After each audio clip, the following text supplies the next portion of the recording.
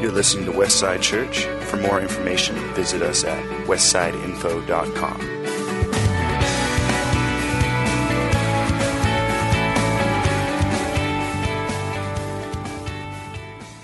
I wanted to say something before I started. Westside 301. Now, one of my main jobs here at Westside Church is to raise up, train, equip, and release leaders. And so a lot of times people like yourself sitting in the seats go, I'm not a leader, I don't want to be elder, I don't want to be deacon. And the truth is, God has called most of you not to be elders or deacons. But He has called every believer to be a leader in their sphere of influence. How on earth could you possibly not be a leader when He's called you to be salt and light? He's called you to train and equip your children in the nurture and admonition of the Lord. You're always leading the generation to follow. We have a leadership culture.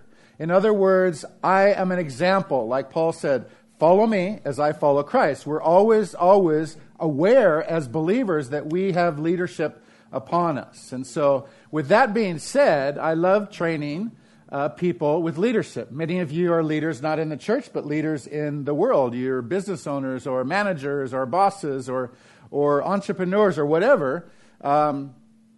School teachers, full charge nurses in charge of a bunch of people. Anybody who supervises and sees people like that. Parents, you're leaders. And so anyway, I love training leaders. And so this class, Westside 301, this is the first time I've ever done it in one day. So that's going to be a challenge.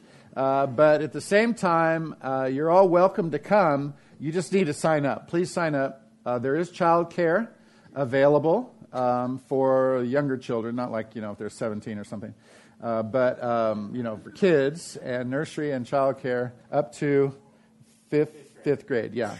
And so, and then there's also a meal afterwards where we'll share together in a meal. We'll meet right here at 3 o'clock this afternoon. So I encourage you to come. If you are planning on coming but you've never signed up yet, please sign up so that we can prepare for the this afternoon. I'm getting 2 texts right here. I was kind of waiting from Fred in Paris. I said, we want to pray for you in church, so send me some prayer requests specifically we can pray for. So he goes, sorry, I'm late, but here's some right now, but I can't see him. So don't forget to pray for Fred and Vanessa in Paris. This is an opportunity for their church to shine brightly. And when a tragedy like that strikes your nation, people are more ready to receive the gospel. So please come to Westside 301 this afternoon. That's what that was about. We're in the winding down on our series on authentic, genuine, 100% through and through. What does a real believer look like? We started last August in this series, and we've been going through the book of 1 John to highlight some things about authenticity, genuine faith. What Paul and John talk about are genuine faith. So on our website, it's really easy to go back. The whole series is there. You can go start back at the beginning if you want to do a study or ever do a Bible study at home with a few people. Those things are available. But next week is going to be the last Sunday. This is second to the last. And I just want to remind you from the beginning, just because a person sits in church week after week after week does not make them a believer.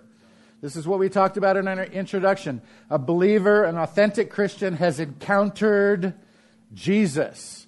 They are never the same after that. Just like you're not going to turn into a car if you sleep in your garage. All right? Just because you're located there, it is a heart change. It's an encounter with Almighty God, and you'll never, ever, ever, ever be the same. I can recall 4 or 5 instances in my life when I encountered Jesus and my life was never the same after that. Major pivotal points in my life when Jesus came and reached out and either slapped me upside the head or caused my heart to explode in worship and love for Him, those kind of things. Some of you may not have those radical experiences, but one day you realize that line upon line, year after year, your faithfulness, your love for God grew, your deepening relationship with Him grew, and all of a sudden one time just it was a revelation. I am sold out for Jesus. All right? But somehow, some way, you need an authentic believer is somebody who really, really loves Jesus. And so this is what that series was about.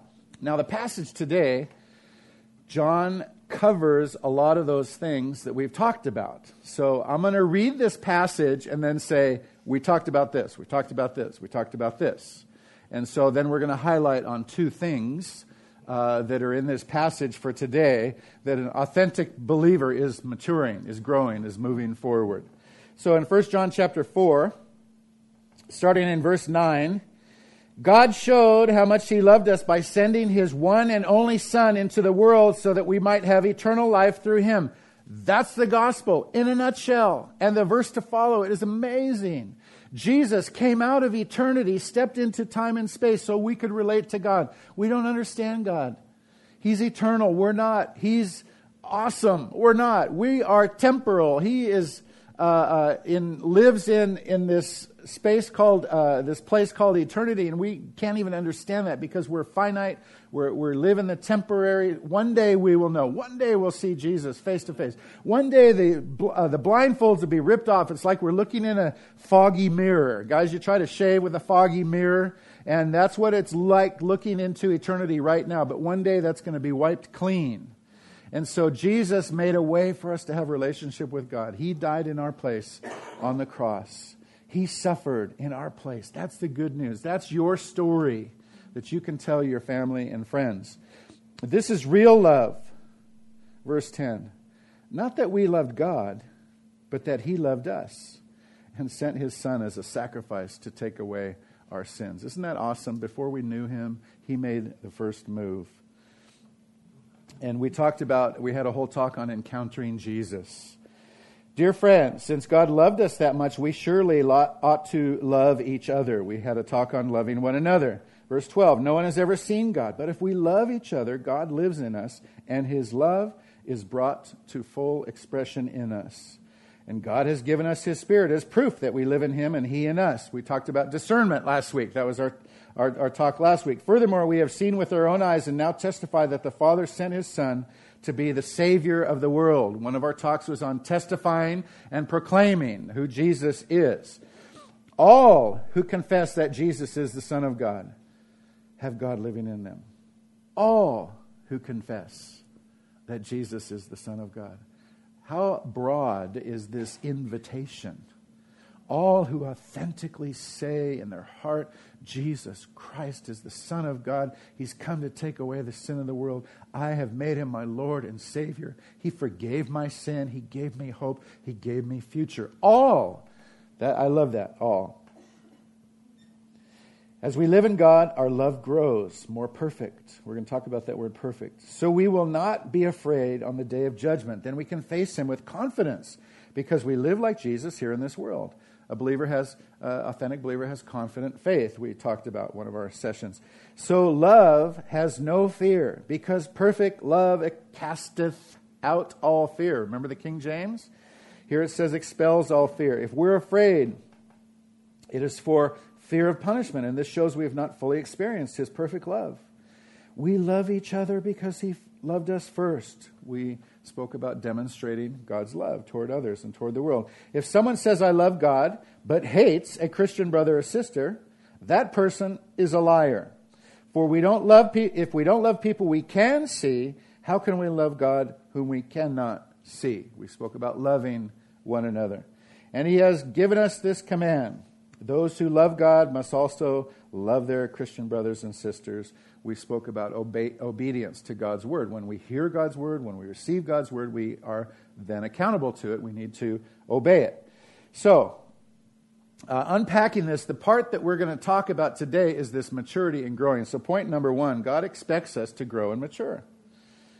Verse 12, His love is brought to full expression in us. And we know in Philippians 1:6, Paul the apostle says, I am confident of this very thing, that He who began a good work in you will complete it, will perfect it, will bring it to maturity, will finish it. Those are all synonyms for that word, perfect it in you, complete it in you, until the day of Jesus Christ. So what he's saying there is that God began something in you. Say your little kids, when God begins a life in them. They're little babies. Little babies don't do anything, right? Except cry and eat and poop, right? That's about it. They don't do anything. And we don't expect them to do anything. However, when they're 14, we expect a few things of them, right? To keep their room clean, to do their homework, to help out around the house, do their job, do their chores, and then have fun with the things that they enjoy doing. But there is a level, there's always expectation on people to grow. This is life. This is normal. This is called growing up. This is called maturing. It's the same way in our walk with God. People can come to Christ spiritually. They give their life to Christ. They love Him. They trust Him. But they kind of just hover there. Some people kind of hover there for decades. I don't know if there's any in this room. I don't think so. We got a great church here. But sometimes believers just kind of hover here. It's like the children of Israel. They came out of Egypt. God delivered them through some miracles. Remember the plagues and let my people go and all that. So they come out into the desert. And did you know that Israel is only about an 8 or 9 day or 10 day walk to the promised land? Why did they stay in the desert for 40 years? Because they disobeyed. And God said, okay, this generation, you're out of here. You're going to grow old. You're going to die in the desert. The new generation coming up, you're going to go into the promised land. God never took us out of our old life to have us wander in the desert for 40 years. He took us out of, the Bible says several times, He took us out of Egypt to take us into the promised land. He took you out of your old life. Not so that you could just hover around as an immature little Christian baby, but to grow into the promises that He has for you, the promised land, your destiny, your future. His dream for you is greater than your dream. You think your dreams are big. His dream for you is way bigger than you can ever imagine. And God has designed you to come out of there, to go into there. That's the growing up. That's the maturing.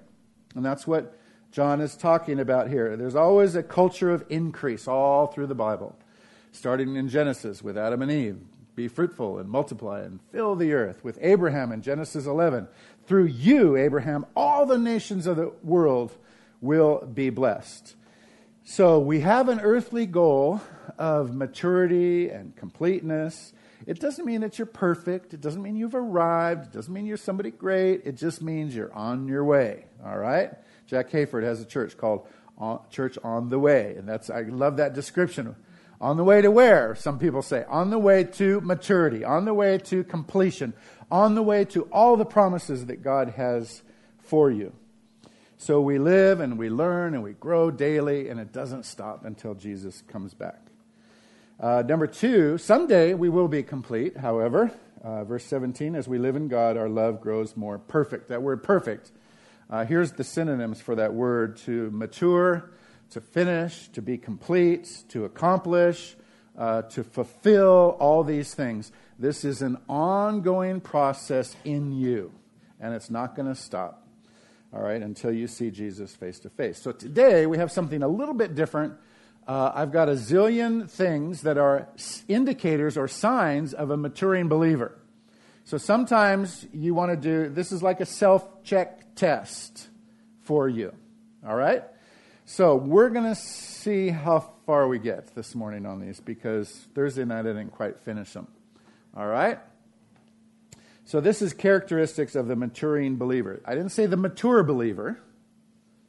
I said the maturing believer. That means we realize and recognize we're in a process, all right?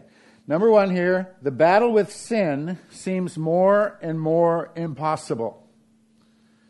If you are a believer, if you're a Christian, a Christ follower, you've been a Christian, maybe you grew up in the church and you accepted Jesus as a little kid, and maybe just you've thrived in that, or you just kind of didn't do much with that, but you just have this. The older you get in Christ, you're growing in Christ. Some are seasoned saints, and you're faithfully living for God, but this battle with sin seems more and more impossible. I just want to say that's a good sign. That's a good sign that you're understanding that you have a body that is fallen and it's sinful and it's condemned to die. It's going to burn. It's not going to go into heaven. You're going to get a new body. Praise God. All right. And so but this battle just seems so hard. When is this ever going to end?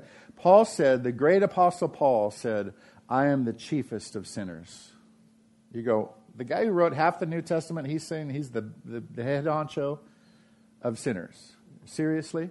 Oh, he's just being religious. He's just being, humble looking like that. No, he knew the depths of depravity of his heart. The Bible says the heart is deceitful.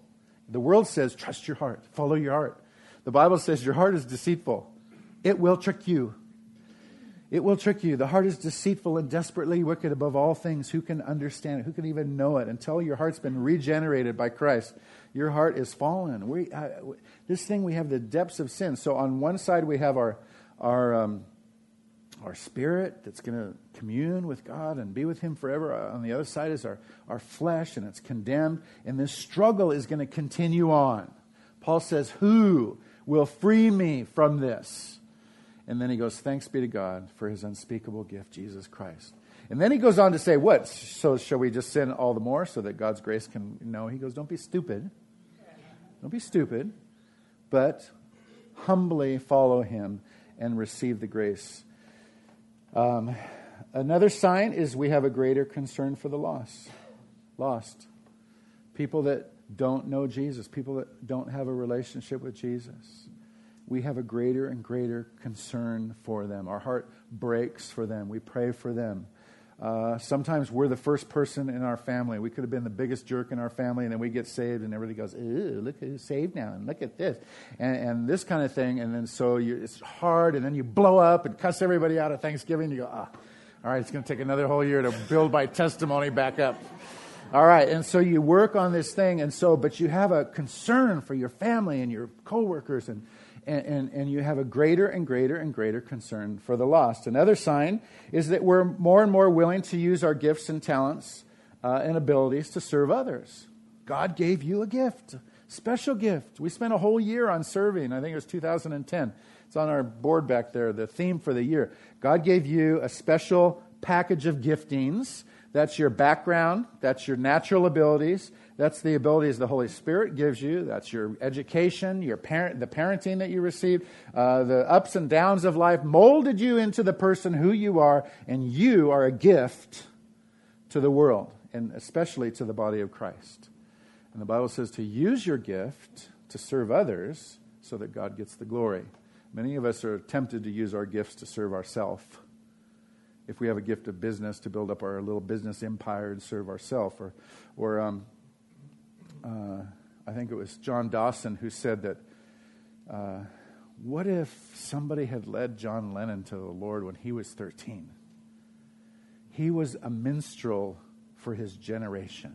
He influenced a generation. What difference could it have made? Because somebody did that. Mike Pellavacci led Matt Redman to the Lord when he was 13. And Matt Redman has influenced his generation with songs of worship, songs to lead people into praise. And so whatever gift you have, allow God to use that to serve others. And not the glory goes to you, but the glory goes to God.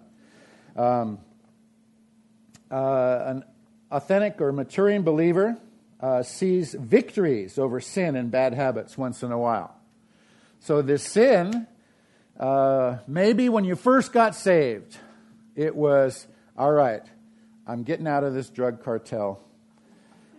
I'm gonna stop, bombing the IRS or whatever sins you were doing. I'm trying to think of something that I don't think anybody in here did. Because the most, the cussing, smoking, chewing, and spitting, and going with girls that do is kind of like the standard. First you get rid of those outward easy sins, and you go, finally, all right, now I'm holy. I'm a holy person. No, the more dangerous part comes now, because once all the outside stuff gets taken care of, the inside is far more hideous. That's what we were talking about earlier. In this stuff, the pride and the arrogance and the selfishness and all these kind of things God is working on. The great thing about God is this. When you get saved, He only shows you the next 2 or 3. He might do a miracle. He might, I have a friend who was a hardcore alcoholic, and God delivered him from alcoholism. Boom, just like that. No withdrawal, no anything. Never touched it since. 40 years later. I have another friend in this church who was a heroin addict, and God delivered him in one night. No sickness from it. And so God does miracles to get us into the promised land, just like the children of Israel got into the promised land. But then God said, now you take the rest of it step by step, little by little. You go fight for the rest. Why didn't God just clear out the whole land for them? Because he wanted to learn them to learn to trust him. He wanted them to learn to rely on him and build up their faith and those kind of things and be a participant. All right, they were already in the promised land. They were already saved. They were out of Egypt. They're out of their sinful. The Egypt represents your old life. They're out of that, but they needed to get this fortitude in them. And so, but if you can look back a few years and say, you know what? I'm so glad I'm not doing such and such and such and such anymore. That's not a problem anymore. But I got this now I'm working on. You know why? Because when you got saved, God didn't show you everything. If you did, you probably would have exploded. All right? He just gives you stuff to work on. It's usually 2 or 3 things at a time. And you get victory, and God gives you a break. Oh, that is not going to ever be a problem again. Thank God, like this. And then about 2 days later, he goes, okay, now I want you to work on this. He's always got something for you to work on. That's this growth process. A maturing believer, their focus is changing from pursuit of worldly pleasures and things to the pursuit of the kingdom of God. It changes. We used to pursue our dream. Now we're pursuing his dream. And like I said, his dream is way better than our dream. One of my best friends in the world, Jesse Mason, he was my pastor for years and years. He died about 3 or 4 years ago. When he grew up in Texas, and I loved it if you were fortunate enough to hear his old stories. He loved to tell stories, but he grew up barefoot, dirt floor, Depression era, and he started smoking when he was 6. And he said by the time he was 12, he could cuss and make a sailor blush. But he was a good athlete. And he was a star quarterback in high school, and he got drafted by Rice University in Texas, a big football school. And as a freshman, he started quarterback as a freshman. That's almost unheard of. He started as a freshman and as a sophomore and as a junior. And in the spring of his junior year, he radically met Jesus. It's a long story. And he felt God called him to give up his scholarship. The year that he would have been a senior, they won the national championship. He would have gone a totally different career path, drafted into the NFL, maybe coach. But God called him to Bible school, and he answered the call. At the end of World War II, General Douglas MacArthur called for 1,000 American missionaries to go to Japan because they were ripe for the gospel. Have you ever heard somebody say that today? All right. He said, we need 1,000 American missionaries right away because they're ripe for the gospel. As far as we know, only about 20 went. Among them was Jesse and his future wife, Claire. They didn't know each other. They met over there and got married. But I asked Jesse a few years ago, I said, Jesse, do you regret giving up your full scholarship to serve God? And instantly out of his mouth, he says, not for a moment. Now, I'm not saying that God doesn't call people into the sports arena or into education or the media, because we need light in all these areas. But God called Jesse into ministry. And he said that dream was way better than any dream that he ever dreamed before. And so we're willing to, as believers, maturing believers, to lay down the pursuit of pleasure or comfort or whatever those things are for the kingdom. A maturing believer understands that although family is important, our greater purpose is to advance the kingdom. Your children, parents, are supposed to be a blessing for you, not a distraction from your destiny. And when God calls you, he calls your family. And when he gives you a grace to serve him, he'll give your family a grace to serve him. And so always remember that. The Bible says, seek first the kingdom of God. Jesus said, who is my mother and brother? I'm sure his mother and brother were very offended at that. Well, you're missing our birthday party because of church? Has your family ever said that to you? All right? Sometimes the kingdom is more important. Yes, your family is important. Yes, you do whatever you can. But the kingdom comes first. We're more and more willing to lay down our dreams for his dream. We have a dream, and his dream is way bigger. And this one has to do with Abraham.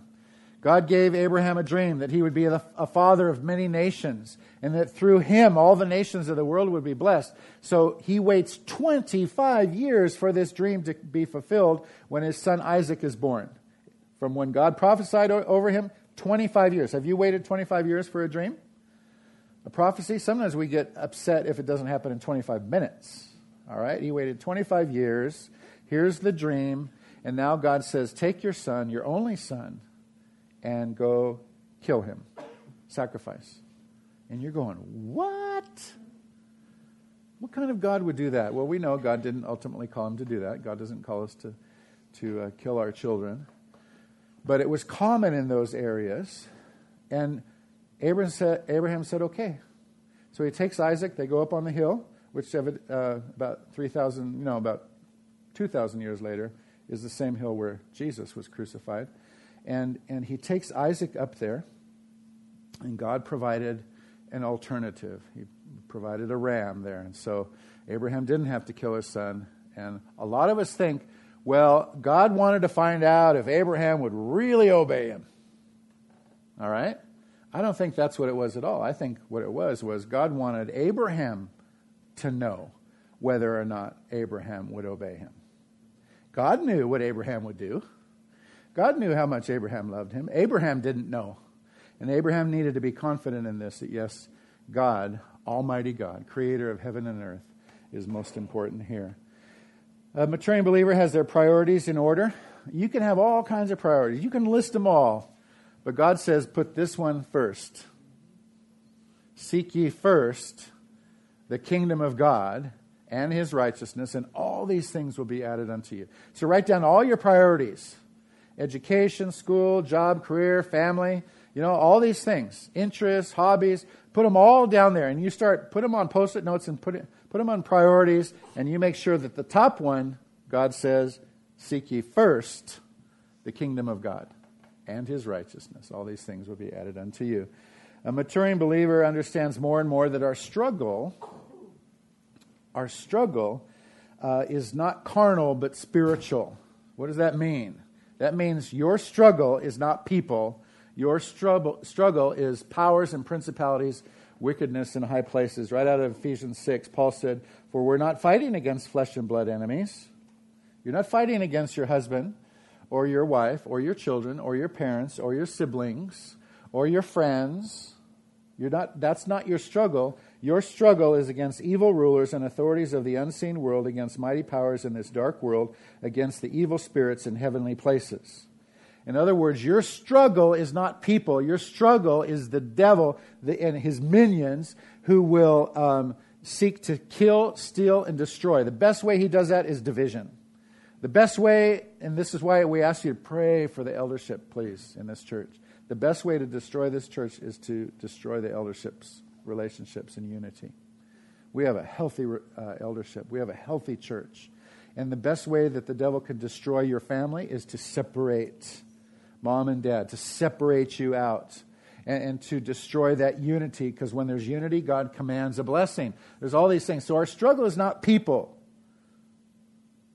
We identify the people because they're the jerks. They're the ones who hurt us. They're the ones that do all these things to us. They're the ones that we can accuse. We're probably just as bad, but we only see them because we can't see us. And you know how it goes. But our struggle is not people. We understand that more and more. So when you're having a struggle with your wife, get mad at the devil, not her. Get mad because he hates you. If your parents are really tweaking you, you just get mad at the devil and begin to pray and ask God for that hedge of protection. And the next one goes hand in hand with it. Understand more and more that our weapons are not carnal, but spiritual. Because when you come against a struggle, your weapon in the natural is your fist or something. Pow! But that's not our weapons. Our weapons are spiritual weapons. We fight the spiritual enemy, the unseen enemy, with unseen weapons. And it's the name of Jesus, the Word of God. And so the devil has two basic weapons. He's the liar, and he's the accuser. The devil's the father of all lies. And division always starts with lies and deception. That's all lying. And then accusing. So when the devil lies to you and says something untrue about you, you can say, Jesus said, I am the way, the truth, and the life. He said, in the beginning was the Word, and the Word was with God, and the Word was God. This is the truth, the Word of God. It's the sword of the Spirit. It's a weapon against the enemy. So when he tells you something that's not true, you give him truth. He tells you you're nothing. You're no good. You're not worth anything. You can say this, therefore, if anyone is in Christ, he is a new creation. Old things are passed away. Behold, all things become new. And you can say that. Look in the mirror in the morning and say that every day. You are the righteousness of God because of the blood of Jesus. For by grace are you saved through faith. It's the gift of God, not of works. I didn't earn my way to relationship with God. Jesus gave me this free gift. He paid for it. So you can use that. So that's how we combat his lies. When the devil accuses you, he's usually right. And we know very well. That's why we don't need to accuse each other. There's the accuser is already accusing them. If you're going to accuse somebody and point something out, don't be the mouthpiece of the enemy, please. And so the accuser, we have this weapon, the blood of Jesus. You can say, devil, that's right. I'm a big jerk. But Jesus died for my sin. And it's covered by the blood of Jesus. And God has declared me righteous. I didn't deserve it. He paid for it. But I am clean before him. So flee in Jesus' name. So we have these wonderful weapons that are not laser beams and hammers and, machine guns. They are the Word of God, the blood of Jesus, the name of Jesus, those things. A maturing Christian is allowing God to heal their past hurts. To heal their past hurts. Everybody's been hurt. Everybody's been hurt. And by the way, everybody's done some hurting too. None of us are clean on this. In fact, I tell people regularly, people often come into the church and after you get to know them, get to know somebody, their hurts come out. How they've been hurt. But not once has anybody ever come through those doors and say, Steve, we came from several other churches. I just want you to know we were the ones that did all the hurting. Nobody's ever said that to me. Nobody's ever said that. And but people have been hurt authentically. And it could be because somebody was mean. It could be because the devil used them and they became the mouthpiece of the devil. It could be any number of reasons. And people have hurts. But don't let those hurts define you. Don't let those hurts be your identity. A lot of times people go through their whole life looking backwards. Say, I'm going through my life here, and I'm just looking backwards. These past hurts. That's a horrible way. You can't see what's ahead. Why not do what Paul said? He said, forgetting what lies behind, I press on. I'm going toward Jesus. He is the focus. I'm keeping my eyes fixed on him, the author and finisher of my faith. All right? Why not do that? And sometimes we live our life looking backwards at our past successes as well. And we just live. Those were the good old days. Oh, remember that touchdown I made and when I was a senior in high school, that's just your whole life. And so let's look at life going forwards because God has much ahead. You can't do anything about even 5 seconds ago. You can't change it. You can't change the past, but you can be directed toward the future. And the last one here I'm going to do this morning is a maturing believer is learning to forgive in an instant. We learn to forgive in an instant. There is nothing in Scripture, anywhere in here, that says that you can hold on to unforgiveness. My friend Dudley Daniel used to say, you got 30 seconds to get over it and forgive them and move on. And then a year later or something, he came back and he goes, I actually apologize. You don't even have 30 seconds. You don't. Because a maturing believer knows that they don't hold on to unforgiveness. As you mature, you go, not condescendingly, but you just say that's where they're at. I don't get mad at my 8-year-old because they can't drive yet. Oh, where's your skills? Where's your peripheral vision and your understanding of the dangers? And no, you just say they're not there yet. All right? And so when somebody hurts you, says something, in your mind, you can just say, listen, I'm not fighting against them, not fighting against flesh and blood. And that's where they're at today. And we're all sinners. I'm a sinner too. There, but for the grace of God go I. I'm not going to hold that against them. And prayerfully, hopefully, they'll see it and they'll come and apologize. I can forgive them. But inside, I can forgive them instantly. All right? And so we don't have this thing where we can hold on to unforgiveness. A lot of times people say, but you don't know what that person did. You really don't. Could be a friend, business partner, robbed you blind, stole everything from you.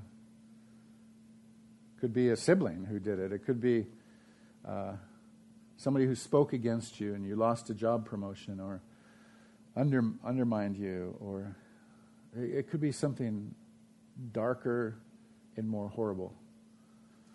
And a lot of horrible things have happened to people, but we don't want to be the ones that hold on to unforgiveness. Jesus in Matthew chapter 18, he tells this whole story of the king who, it's just a parable. Jesus told this parable. It didn't actually happen. There was a king who was calling into account everybody who owed him money. And one guy owed him 10,000 talents of silver. And today, in today's market, it's somewhere $50-60 million. Or maybe it's the buying power was way more than that. But there's millions and millions of dollars this guy owed him. And he said, cast this guy into prison until he can pay me back. And the guy falls down on his knees and says, please forgive me of my debt. And the king says, okay. So the guy's forgiven of his debt. What would you do if you just got $50 million? Either you were in debt and somebody forgave it, or say you won the lottery, $50 million.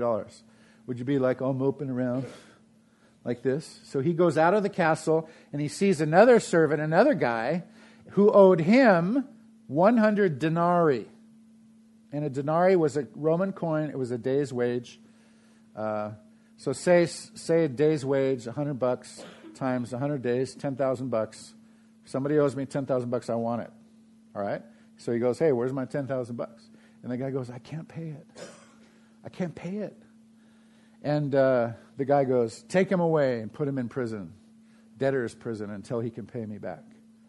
And there were some people who saw what happened inside the castle, and there were some people who saw what happened outside the castle. And they went and told the king. And the king calls the guy back and he goes, what are you doing? I forgave you $50 million worth. And you couldn't forgive some guy $10,000? What is wrong with you? Then he says to the guy, Jesus is telling, this is a whole story. The king says to the guy, throw him in prison, and now he has an extra punishment. He says, throw him in prison and turn him over to the torturers until he repays everything. And then Jesus did something that he only did 2 or 3 times in the whole New Testament. He commented on his parable. Because, usually Jesus would say, here's the parable, here's the sower and the seed, and here's the dry, the rocky soil, and here's the good soil, and here's the, this, and then everybody would just listen, and then Jesus would walk away.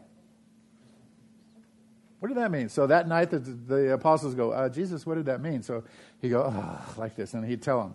All right? He's exasperated with them. This time, when Jesus told the story about the king and the guy that forgave the debt, Jesus commented. And he said this. It's the last verse of Matthew chapter 18. He says, so shall my heavenly Father do to you if you do not forgive others from your heart. Do what? Turn you over to the torturers. I'll tell you what, the person who did the hurting often is not the one being tortured. It's the one that has unforgiveness. They're the one being tortured and tormented.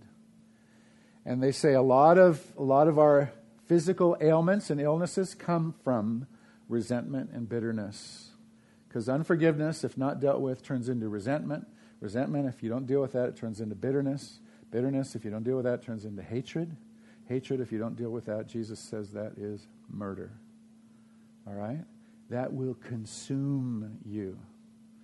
And Jesus also said the same thing. He commented on the Lord's Prayer. When they said, teach us to pray, he said, Our Father, who art in heaven, hallowed be thy name. Thy kingdom come, thy will be done on earth as it is in heaven. Give us this day our daily bread, and forgive us our debts or trespasses as we forgive our debtors. Jesus thought, I'm going to comment on that. But deliver us from evil, for thine is the kingdom, the power, and the glory forever. Amen. And he goes, so shall your heavenly Father not forgive you if you don't forgive others.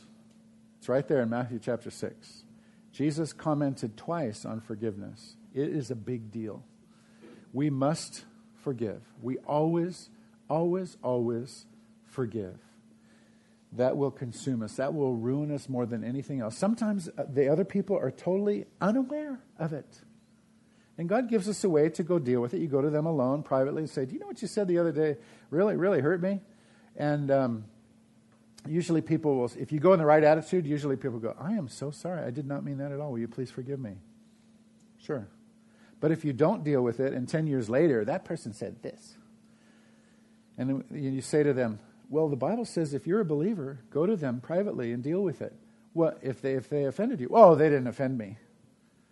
Well, if they didn't offend you, why are you still bringing it up 10 years later? All right?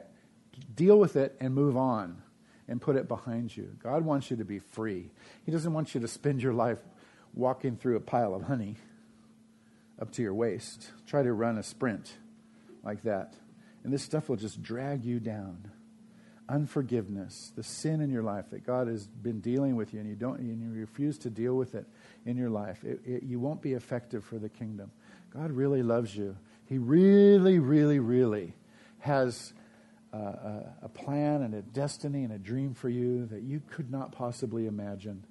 Some of the old revivalists said, I'm waiting, and the world is waiting for one person to be fully sold out for Jesus.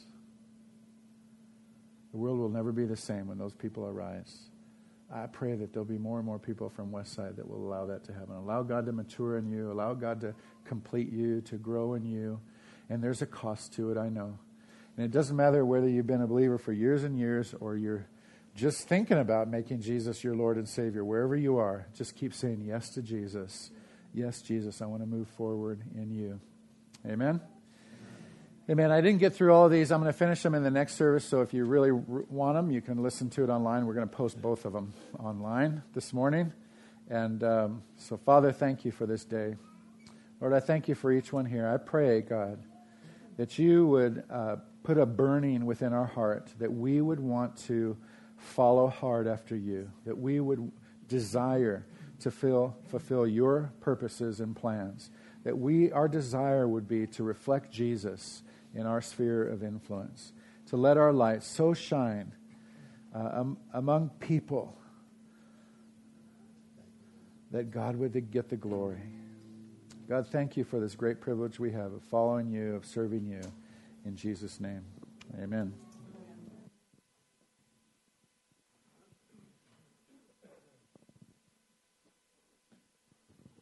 Thank you, Steve. We're going to have a time of response in a moment. We're going to sing another worship song. If you're a visitor with us, what we do is we offer a way for communion at the end of each service, and we also offer a way to give back to the Lord as He's prospered us. We have baskets up here for our tithes and our love gifts and our offering. Simply said, we can't outgive God. If you have a question about tithing or anything, see me. I've got testimony about the goodness of God and the faithfulness of God when we're able to freely give as He's given to us over our lives. And also, if you wouldn't mind standing, if you can, before we. And if you would just maybe bow your heads and close your eyes. Jesus said to remember Him. as often as we will. And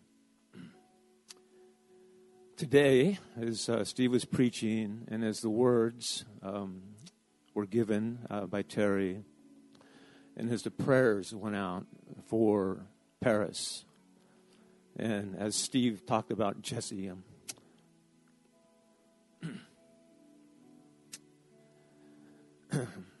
excuse me, I'm glad Jesse didn't go to his senior year because he was deeply influential in my walk with God.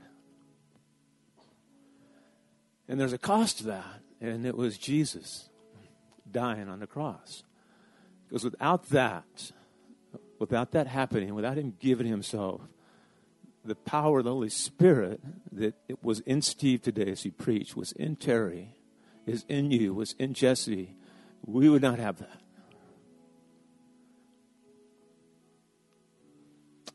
And we can recognize that now as we worship him and be grateful for all that he's done and all that he's going to do. He's going to complete his work here, and that's awesome.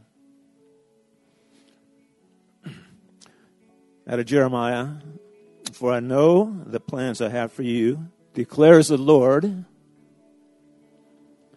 plans for welfare and not for evil, to give you a future and a hope.